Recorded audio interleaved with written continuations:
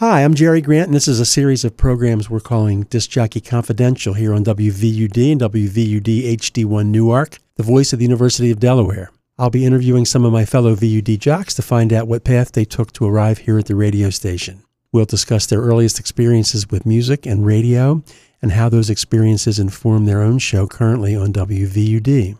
Today's guest is Steve Klinge, host of All Tomorrow's Parties, one of our popular evening specialty shows on Tuesday nights here on WVUD. Steve, how you doing? I'm doing okay, Jerry. Good. Thanks for having me. Thanks for coming down. Why don't you describe your show a little bit?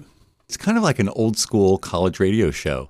What college radio used to be when it was kind of a thing. It's a mix of maybe about half new stuff and half stuff from, throughout the decades.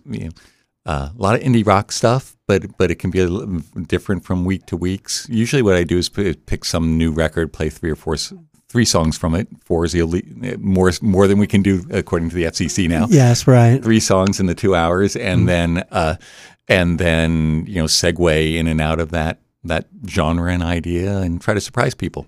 Tell me, where were you born? I was born outside of Philadelphia in Abington, Pennsylvania. Moved around a bit when I was a youngster, and then ended up in New Jersey when I was a young kid, and then Delaware from like junior high on. And what brought you down to Delaware? My dad and DuPont. Ah, yes. As so many journeys began in the way back when. What are your earliest memories of music? Just as music. As music. The mid-1960s and the Monkees on television, and that sort of started me being interested in listening to music and buying things and consuming it. Sure. In all my taste as a 7-year-old or something like that. How about earlier than that? Was there music in your house? Yeah. My dad plays piano, was a bit of an accordion prodigy when he was a youngster. Back in Indianapolis, and there was this hi-fi or stereo around and music playing. I'm not sure. Some pop stuff, some like classical things, some show tune stuff, But there was music. My parents were the kind of people who put a record on during dinner. And was there was radio playing in your house in the early days? Yeah. I don't have too many recollections when I was a little kid of listening to radio when I was really young. But then Whams, like when I was, that would have been here. So that would have been when I was like 12 or so when we moved down here. Whams 13. Yeah. Mm-hmm. But I remember kind of paying attention to top 40 countdowns. One was like Three Dog Night's Joy to the World. I kind of have some memory of like end of the year list and being excited to hear what the song was, sure. And that was going to be at the 72? Well, no, earlier than that. 70, 71, I think, for maybe, Three Dog Night. I'm thinking, something like that. I would say 70, 71. Yeah. So I have memories of that kind of stuff too. Did you ever take any music lessons or piano lessons for a while, and kind of stuck with that for years growing up, but never really got comfortable, good at it. And then I took guitar lessons a little bit, mandolin a little bit, but nothing that got me far enough to feel like I was able to kind of play confidently. My dad was not intimidating, very supportive and everything like that, but he was also very, very talented. And I never got to the point where I could just sit down and play, and he could do that. Did you have siblings? A sister who's cared about music, but not the fanaticism that I had. Was she older? Younger, 2 years younger. Oh, younger. Okay, yeah. Good. Yeah. So the records around the house, so their parents' records, so I'm guessing it's show tunes or no. Yeah, mm-hmm. Some show tune stuff, but they were also, they would buy like the occasional Beatles record and things like that too. They were kind of friendly with younger people and interested in that. I remember like the old Temptations, what's the Puzzle People record, something like that. I remember that being around too. So there was some pop stuff like that too. Oh. Sort of I kind of think the kind of thing where something new was out there and they would make a random impulse purchase and enjoy it and play it around the house too. Cool. So many of those are now in my record stacks. Yeah, sure. What's your first memory of hearing live music? I had a friend when I was in high school. Well, a little bit younger than that, a cousin who was living with us for a little while. And I guess maybe early high school days, she took me to my first concert, which was at the Spectrum. I'm kind of proud of this. It was the Allman Brothers with Muddy Waters opening up. Whoa! Whoa! So yeah, I got some culture cred with that one, maybe. But as my first concert as maybe a 13-year-old, 14-year-old too. That's a good one. Yeah, and who else did like Traffic and things like that back then. But then I had a buddy who was also kind of into music, and we sort of shared interest, and then we would start like our parents were nice enough, confident enough, generous enough, let us drive up to the Tower to go see things, and that was sort of by high school, early high school, it was a lot of prog rock stuff, like Yes and Genesis and Tangerine Dream and things right. Along those lines. Mm-hmm. That's okay. Yeah. It was just kind of like that was like WMMR FM weirdness time, and Springsteen stuff. Like we saw Springsteen shows back then too. But so you were listening to MMR. That answers that question. Yeah. Well, but I mean, say like grade school, you're probably listening to Whams. Right. Things, yes. Right? No. Yeah. Top 40 stuff. I remember calling in requests, winning something from Ed Shockey at WMMR or IOQ or something like that. And having to go up to Bala Cynwyd and pick it up, like some 12-inch or something like that for some cool. like random contest. In high school, you listened to MMR in high school, I guess. Yeah, right. Yeah, okay. I think it was mostly MMR and IOQ. That kind of. I think they were also kind of like an equivalent progressive radio or whatever. I forget what they called that format. In the trades, they called it something. Yeah. Was YSP around when you started, or? Yeah, I think so. But I don't really remember that one being on my consciousness quite as much too. Mm-hmm. And I was living in North Wilmington, so down here, like XDR things wasn't accessible to me. This would have been later, but there was a little time like early 80s where some of the early hip hop stations were playing cool stuff that I was kind of interested in that, so I was tuning into. And I forget what the call letters were, but some of the stations that were playing like early Grandmaster Flash stuff and Run DMC that couldn't hear elsewhere. And one of the stations, MMR or something like that, somebody bringing in, like this must have been like 76 or something, bringing in a Clash single. And like here is like this punk rock stuff happening in England, and here we're going to play Clash City Rockers or something like that. And that was something like we'd never heard before. I was reading about it and kind of, but that kind of like punk rock changed my life too, and that was infiltrating some of that just because it was like music on the edge of stuff, and places were interested in playing some of that or exposing people to that too. Right. It's interesting you say that. I wonder if, I don't remember MMR like playing the Clash right away, or I mean, I used to own a record store. Yeah, I remember us. Right. I remember us standing outside when the day the Ramones came out, and BJ, one of our co-owners, said, "Check this out," and he put it on, and we all went like, "Whoa, whoa!" It's like that's. I mean, there are really things that are different. You know what I mean? But that was that is different. Really? That is, and you could just see right away it was going back to the most basic stuff. And, and it was just kind of an eye opener, right? Right, and I don't think they put it on their playlist. But the thing I remember, it was like, let's play it once and let people hear it. And here's this odd thing. How about the evolution of your musical taste? Let's talk about that. So after you start with the Monkees, where are you going after that? So where was going with that after that? Monkees, a lot of Monkees, like Monkees fan club, like deep really? into the Monkees stuff. You should talk to George Stewart sometime. Yeah, that's something you have in common. Okay. Disposable income as a preteen spent on Monkees records and things. Right. But then other pop stuff like that.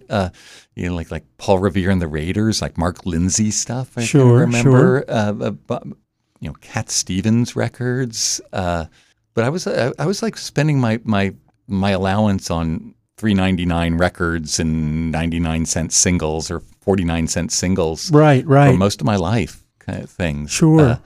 Do you remember the first record you bought with your own money? I mean, generally, or I would imagine. Well, I'm not sure exactly the first one, but I'm almost positive it's like some early Monkees album. Okay. Too. Yeah. Good. Like one of the first ones, and again came through that to TV. But then I guess like some pop stuff, and then it evolved into whatever prog rock stuff for a while, and was a big Springsteen fan and rock and roll things. Then punk rock happened and new wave, and I kind of went in that direction because I was like, I was 16, 17 when punk rock happened. So that's like that I was the prime age. Where were you buying your records up there? Were you up there? I remember buying them at like Sam Goody and things like that in the mall. We'd make pilgrimages up to Plastic Fantastic up in Bryn Mawr. Yeah. Big excursions in the summer up to Princeton Record Exchange.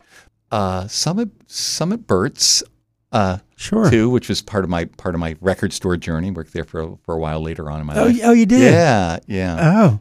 Sound. What was it like Sound, a Concord Mall, like this Sound Odyssey. Sound Odyssey. You think so? Like that? Was and then there was one for a while in Tallyville, another like little independent, the Tallyville Shopping Center. I forget the name of that.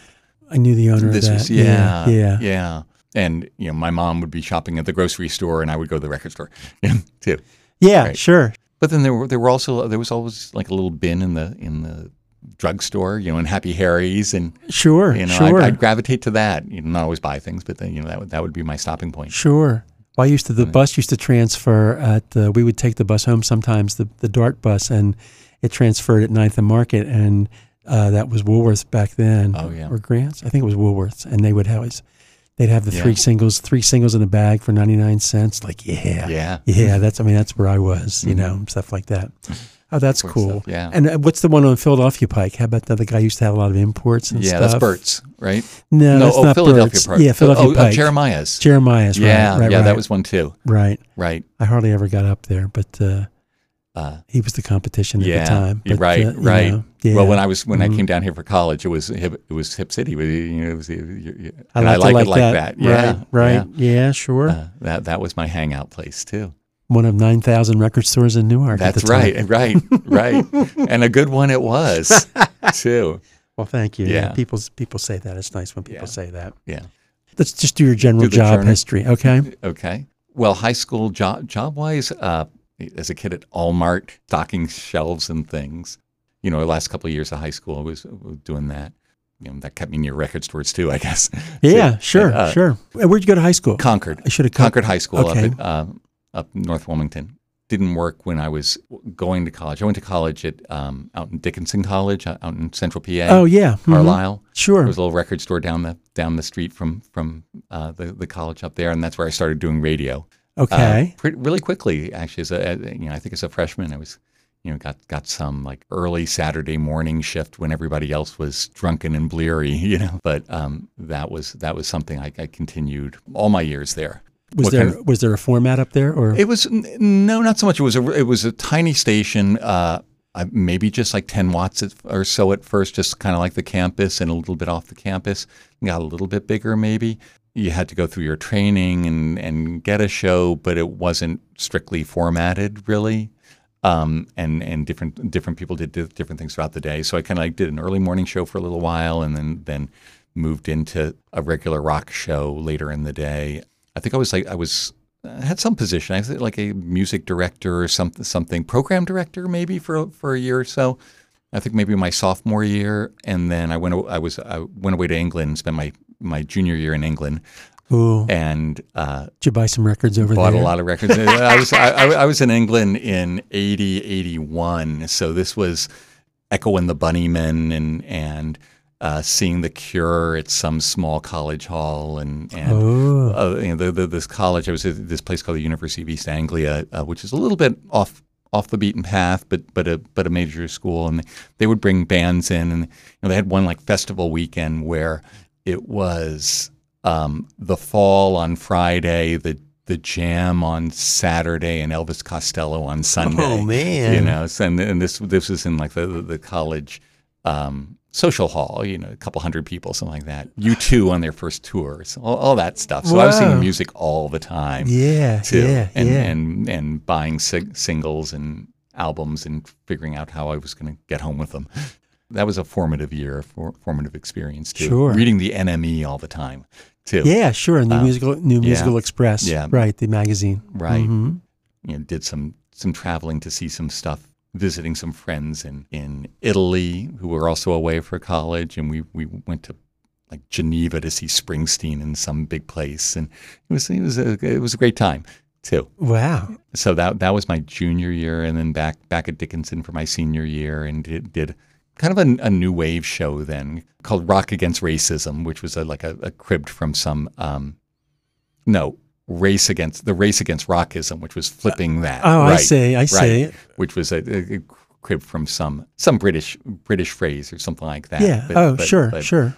Playing lots of like Teardrop Explodes and orchestral maneuvers in the dark and things like that. You're starting to leave me now. I used to sell this stuff, but I didn't. Right. I didn't necessarily know what it was. Yes. But good for you. Yeah. Mm-hmm. And I just stayed with that stuff, or stayed interested in the evolution of that stuff too.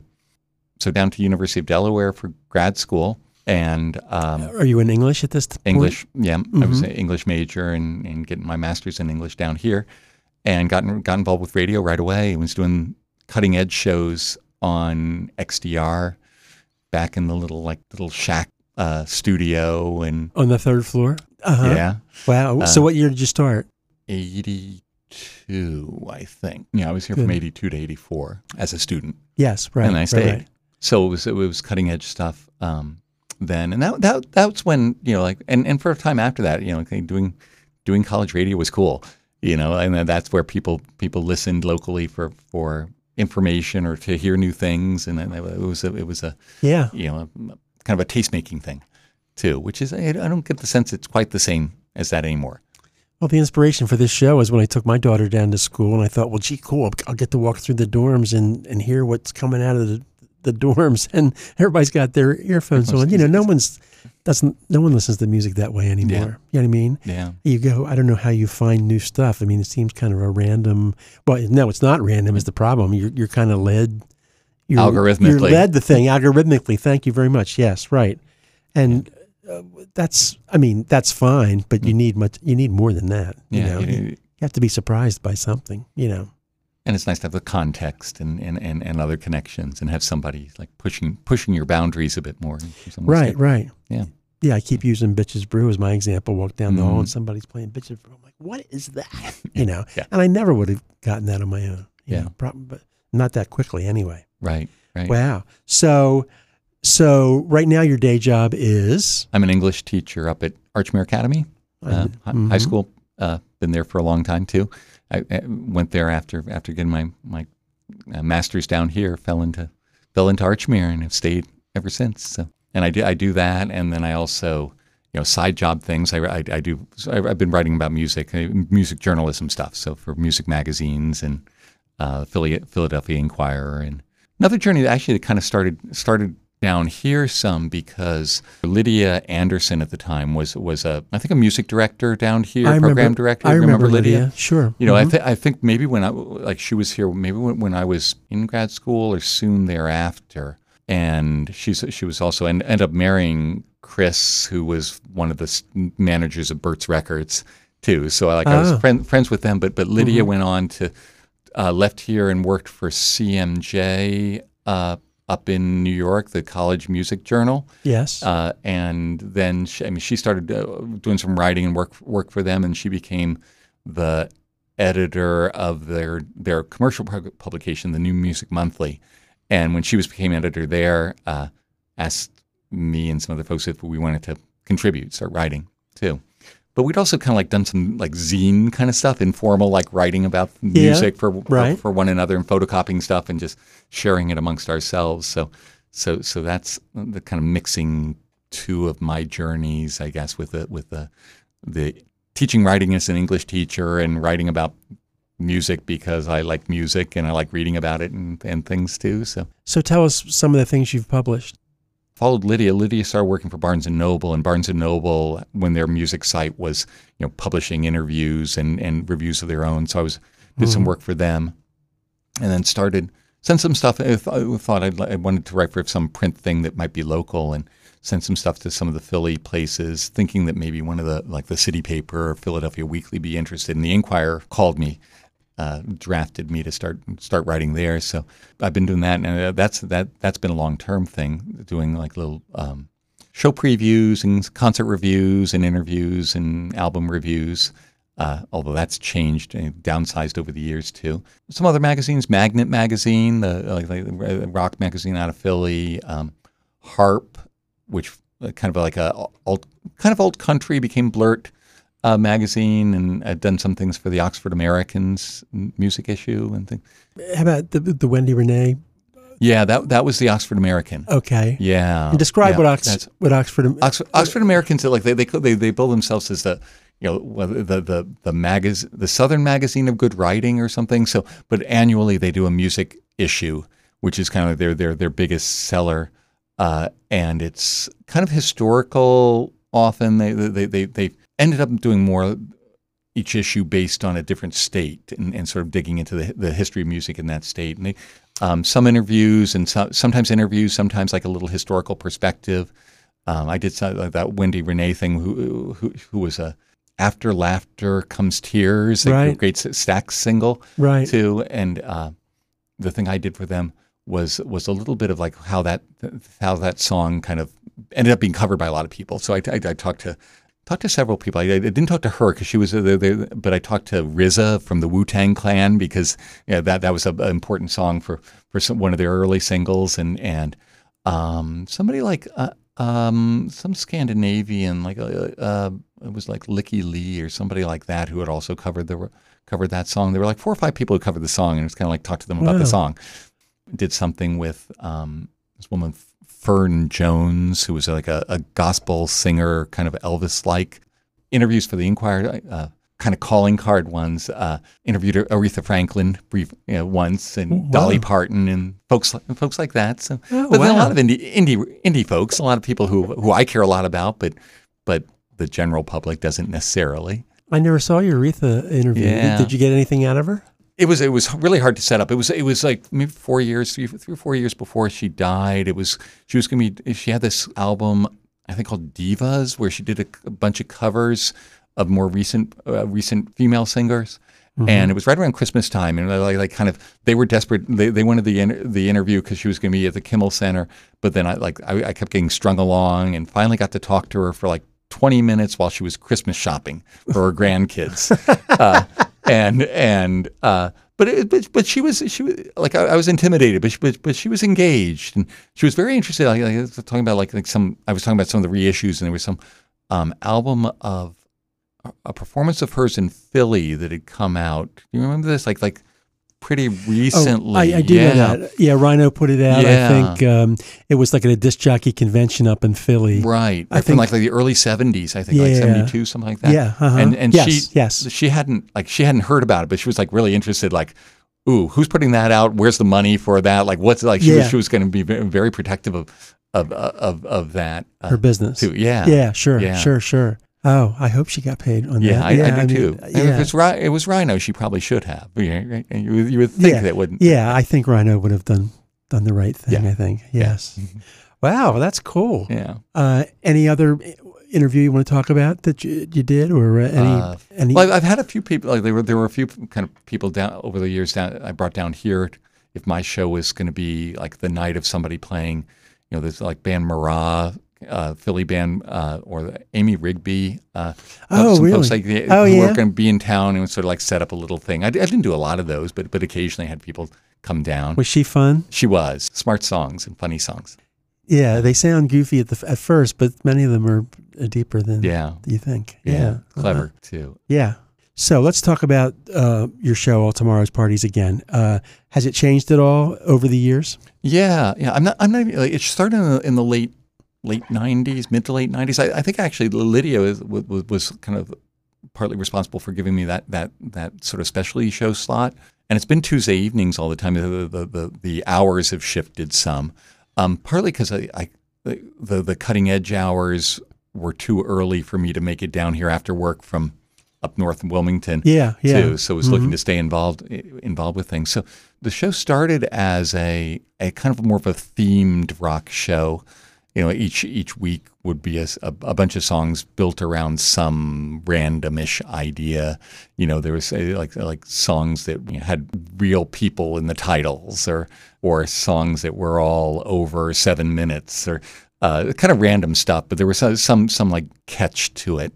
in some ways. But the idea was always like broaden the segues. I was kind of always interested in like, can I get from point A to point F in 2 steps? You know, and without it being incoherent, but also kind of like different each week. So, but the theme thing kind of became too exhausting after a few years to come up with something that was relevant. Oh yeah, to. Sure. So then it more evolved into something new, and then build stuff around it, and sort of kind of put in some sort of either historical context or just like, you know, here's some new stuff, but let's surprise people with other stuff around it. And had a lot of co-hosts, or a lot of like partners over the years. Sometimes students who were like deeply into the sort of the breadth of the history of the music. Sometimes other community members too, and occasionally it's been just like me hanging on through the years. And then everybody kind of brings their own kind of personality or something to it. So now Sarah and I alternate, and Sarah, who'd been a long time kind of Java Time host, and now I confess I wasn't aware. I mean, I don't listen to the evening. I don't listen to the radio in the evening very much anymore. Yeah. Friday nights accepted, but I'm always watching politics on television, to tell you the truth. But and it's so much fun. But anyway, so Sarah's on. So Sarah, who was very popular in the morning show, I thought, so she's alternating with you. Yeah, that's great. That's great. And she's maybe a little bit more pop leaning than I am, but that's fine. It's fine. You know, hopefully, people are listening just for the surprise and the fun of it too. Sure, sure. But like I think part of my idea is like it's not one thing each week. Some weeks it might be more rock and roll. Some weeks it might be more, you know, weird or something, or more quiet or more loud, or, you know, it is what it is, you know, too. And hopefully people are just like kind of tuning in and curious, or willing to go along for the ride. I kind of think of it as kind of like either it's a show for young people who don't know the old stuff, or old people who don't know the new stuff. Perhaps. Why don't you tell us where you got the name for your show? Altamontes Party. It's a song from the first Velvet Underground record, the Velvet Underground and Nico record, and it was kind of like, we need a title for this show, and I grabbed something. But then subsequent to that, it became like Altamontes Party is this big music festival now in England, or had been for years too. But I had it first. But you beat him to it. Yes. Yeah. Very good. We've been talking to Steve Klinge here from All Tomorrow's Parties. Thanks a lot. Thank you. All right, Steve. Take care. You've been listening to Disc Jockey Confidential here on WVUD. These shows are part of longer interviews I conducted over the past few years, so some of the times and dates mentioned are not current. I hope to have the complete interviews available as podcasts in the near future. Tune in next Monday at 8:30 a.m. for another edition of Disc Jockey Confidential. The Whams. Oh, did you? Yeah. Good. Yeah. I called in some. I used to call in like for contests, like that when Yes It Is by the Beatles was out. Okay. I don't know if you know that one, but there's like a guitar, a weird feedback guitar going, and the disc jockey wanted to know what anybody thought this weird sound was or something, and so I thought it was one note of a harmonica or something. So I called it anyway. But did you win something? Didn't win the contest. No. Yeah. I think it was Bill Quay, the one-armed disc jockey. They had a one-armed disc jockey on Whams, and he was kind of into the music. Well, I remember him really dissing the Beatles, actually, when he played Kansas City by the Beatles, and said, that is terrible. Oh. I mean, yeah, and I don't remember disc jockeys commenting very much on stuff, but he did on that one there. Anyway, and you had to guess, Leon Russell was coming to town, but you had to guess where it was. Oh. And they kept giving clues all day. And finally you figured out they announced like at 4:00 or something, it was going to be Conshohocken. It was outdoors someplace in some big field in Conshohocken or something like that. Wow. You remember that? Yeah. Anyway. I remember Wibbage, but it wasn't one of the stations I listened to. Yeah, right, exactly. Yeah. Do you remember one station had it was a contest. I think it might have been Wibbage. After Wibbage kind of almost adopted like an FM format for a while. Anyway, I don't know if they called it. I mean, on the air, I don't think they called it. And I guess AM was after Whams. Everyone stopped listening to AM. I guess. Huh? Yeah, I can't really remember anything else on AM that was like on my, aside from like news radio things. Kind of. So it wouldn't have been DAS. Yeah, I don't know. I don't know if they ever went that. Or how about? It might have been DAS. Power 99. No. Maybe DAS, but I'm not sure. I couldn't tell you Yeah. either. I started to scatter. What was another one? How about I-92? Do you remember that? Wasn't that called? That was like a new wave. That was a new wave thing. Mm-hmm. That was in the early '80s. Red Skies at Night. They used to play that one. Midnight Oil. I think. Yeah, maybe. Yeah. What else did they play? We can edit some of this stuff. Yeah. So. Oh man, now I put myself on the. But it was like a big deal. They were changing, and they were going to compete with MMR and stuff like that. And it was an adventurous playlist, but I don't think they lasted that long. I'm calling it I-92. It was somewhere down there, but it was commercial. Yeah. Anyway, all right. So I remember here's maybe another anecdote, but I remember. But maybe we'll get to that. Sure. You didn't go into dry goods, did you, by any chance? I did. Fifth I remember. Market? Yeah, remember that? Yeah, the dry goods down, and then the one up in up on Naaman's Road for a while there too.